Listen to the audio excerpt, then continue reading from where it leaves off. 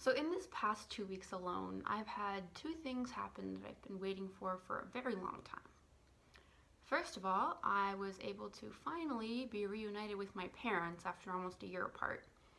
Like many others, we've been separated by the border for quite a while, and I was able to safely make the trip down here, and I've been enjoying being cooped up in a different house with my parents for the past week.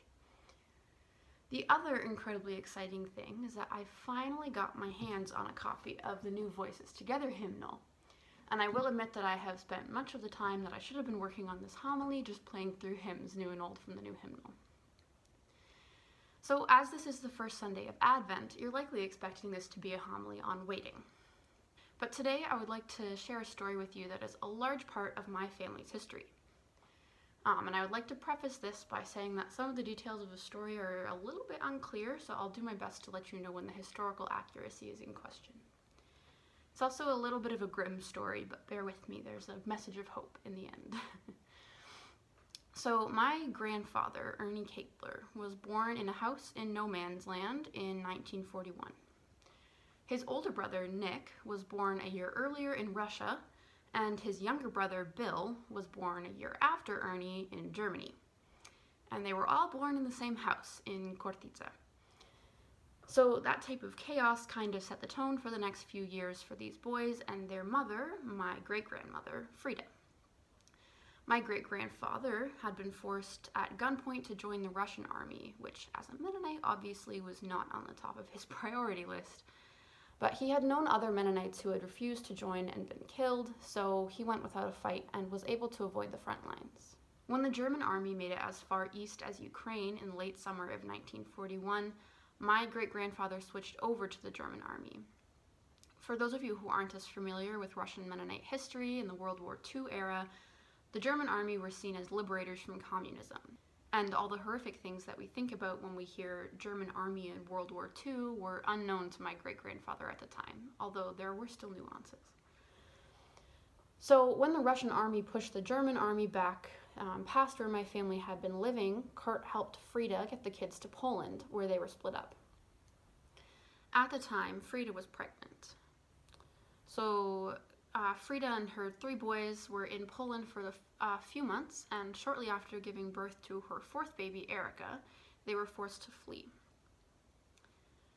It was January, and unfortunately, Erica died from the cold. Frida left her boys with a soldier they were traveling with and went back to town to try to find someone to bury her. As she ran west to catch up with the group she was traveling with, the cold wind from the north froze the tears on the right side of her face, which left large scars.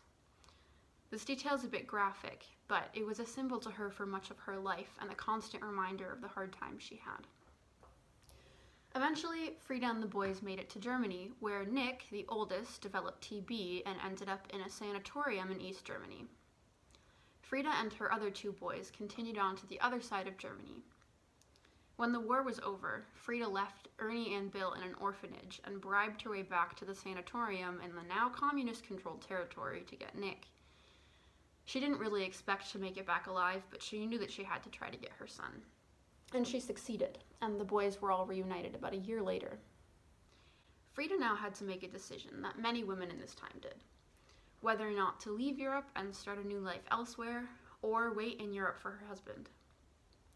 She hadn't heard from him since they were in Poland years earlier, and Peter Dick eventually found my great-grandmother and her 3 boys and helped her get to Ontario, where she had a relative who could sponsor her in Brantford. So she decided to leave, and they arrived at Pier 21 in Halifax in 1946. Eventually, they moved to Kitchener, and she attended Ottawa Street Mennonite Brethren Church. She was a part of the women's Bible study group that met on Wednesday nights, and at first, she and the rest of the women would pray that they would be reunited with their husbands. After about a year of this, many of the other women gave up praying to be reunited with their husbands, but Frida just kept praying every Wednesday night at Bible study for 12 years. Even when the other women told her to stop because it was a lost cause. She didn't know it at the time, but it was not a lost cause.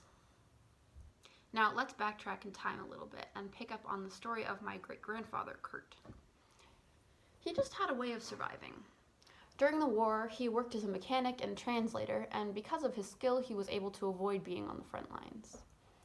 He was in Dresden when it was bombed and ended up in a coma in the hospital for weeks. When the war ended, and this is where details get a little bit fuzzy, he was captured by the Americans and then traded to the Russian army as a prisoner of war. He ended up in a concentration camp in Siberia, and 95% of people sent to that camp did not come back out alive. But somehow Kurt made it. Eventually, he was sent to a collective in Crimea where he lived in a boxcar and worked as a mechanic. And this is where their two stories finally reconverge. A relative of Frida, who had kept in touch with her, was in Crimea one day and saw Kurt. This relative wrote to Frida and, in code, told her that she had seen him. At this time, the KGB, or the Russian Secret Service, was monitoring mail and probably wouldn't have liked it very much if they had known that he was going to want to leave to be reunited with his family. So when Frida received this letter, I cannot imagine what it must have been like for her. All of that time she had spent praying and hoping for reunification with her husband hadn't been a waste, despite what her friends may have told her. My great-grandparents were eventually able to be in touch with each other and write letters back and forth, but it was still years until they were able to see each other again. Every year, Frida and some men from the church would go to Ottawa to the Russian embassy and ask for Kurt to be allowed to come to Canada. And they would always say, you know, we're all for family reunification, so when you're ready to go back to Russia, you can go. It was almost 5 years before the Russian government finally let Kurt leave Russia. And in 1965, they were finally reunited after 21 years apart. And their story actually made it onto the front page of the KW Record, which I think is just a fun little detail. So Advent is, of course, a time of waiting, but every year on the first Sunday of Advent, we talk about waiting and anticipating the birth of Christ on December 25th, which we know is going to happen because time keeps moving. For us, there are no surprises, and it doesn't really take a lot of deep faith and hope to wait through the Advent season. For Frida, waiting for reunification with her husband came with no guarantees. For 12 years, her prayers for reunification were based on the faith she had that God could have kept Kurt alive for the past 16 years of war and its aftermath, which, as I said earlier, was a feat of its own.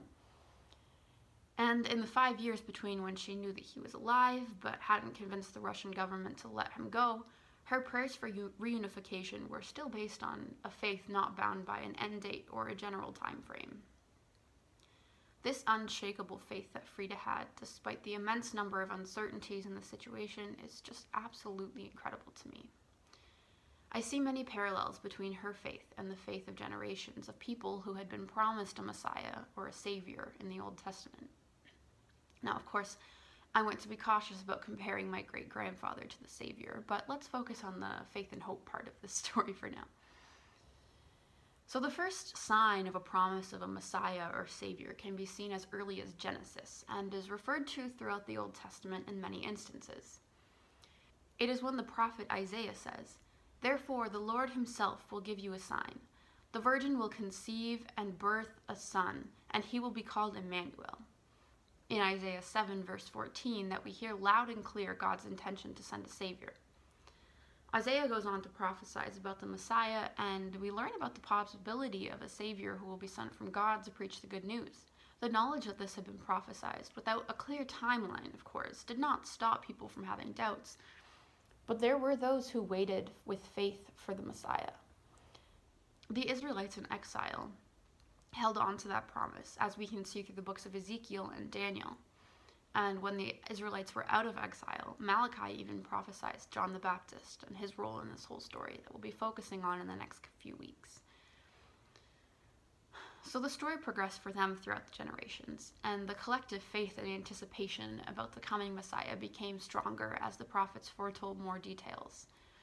The faith that believers held that God had the ability to send a Messiah, and that he would, is mirrored in the faith that my great-grandmother had, that God could have kept her husband alive, and that there was a possibility that God did. I also parallel this faith to the faith that Mary had in God when she was told that she would bear the Messiah. She knew that she had a long and hard journey ahead of her, and when she found out she was pregnant, she still rejoiced in the opportunity she had been given. When Frida got the letter from her relative, that faith that she had had in God, that she would be reunified with her husband, was given an even firmer foundation, but she was not done with the journey. So, where in our lives do we need this kind of faith in times of waiting? The Israelites in exile, Mary as a literal child, fearing for her life as a pregnant and unmarried woman. My great-grandmother, who was reminded of the loss of her daughter in the perils of war by the scars she bore on her face. These people had all been through so much fear and would have had so many reasons to deny their faith, and yet they anticipated. The passage from Mark read for us today outlines a good piece of advice that I'd like to leave you with. But in those days after that suffering, the sun will be darkened and the moon will not give its light. And the stars will be falling from heaven, and the powers of heaven will be shaken. Then they will see the Son of Man is coming in the clouds with great power and glory. Then he will send out the angels and gather his elect from the four winds, from the ends of the earth to the ends of heaven. So I promised myself that this would not be another COVID sermon, but it's hard not to relate this theme to our current situation. We wait for news, and it feels sometimes like that darkness and suffering mentioned in Mark is upon us. We anticipate a return to normal life, a chance to be able to hug our extended family and friends, and a day where the news doesn't just report more daily death and suffering. And I will admit that some days I find it incredibly hard to have deep faith in this time of uncertainty. That passage in Mark continued to say, "Therefore, keep awake. For you do not know when the master of the house will come in evening, or at midnight, or at cockcrow, or at dawn. Or else he may find you asleep when he comes suddenly. And what I say to you, I say to all, keep awake." So, as we head into the season of Advent, try to take that with you, to keep awake. We wait and anticipate the Christmas season, yes, but we all wait and anticipate so much more. And what we wait and anticipate is not bound by December 25th as a date. So keep awake, wait, and have faith that God can, even if God hasn't yet. Even if it takes 12 years to centuries of unshaken faith. Keep awake.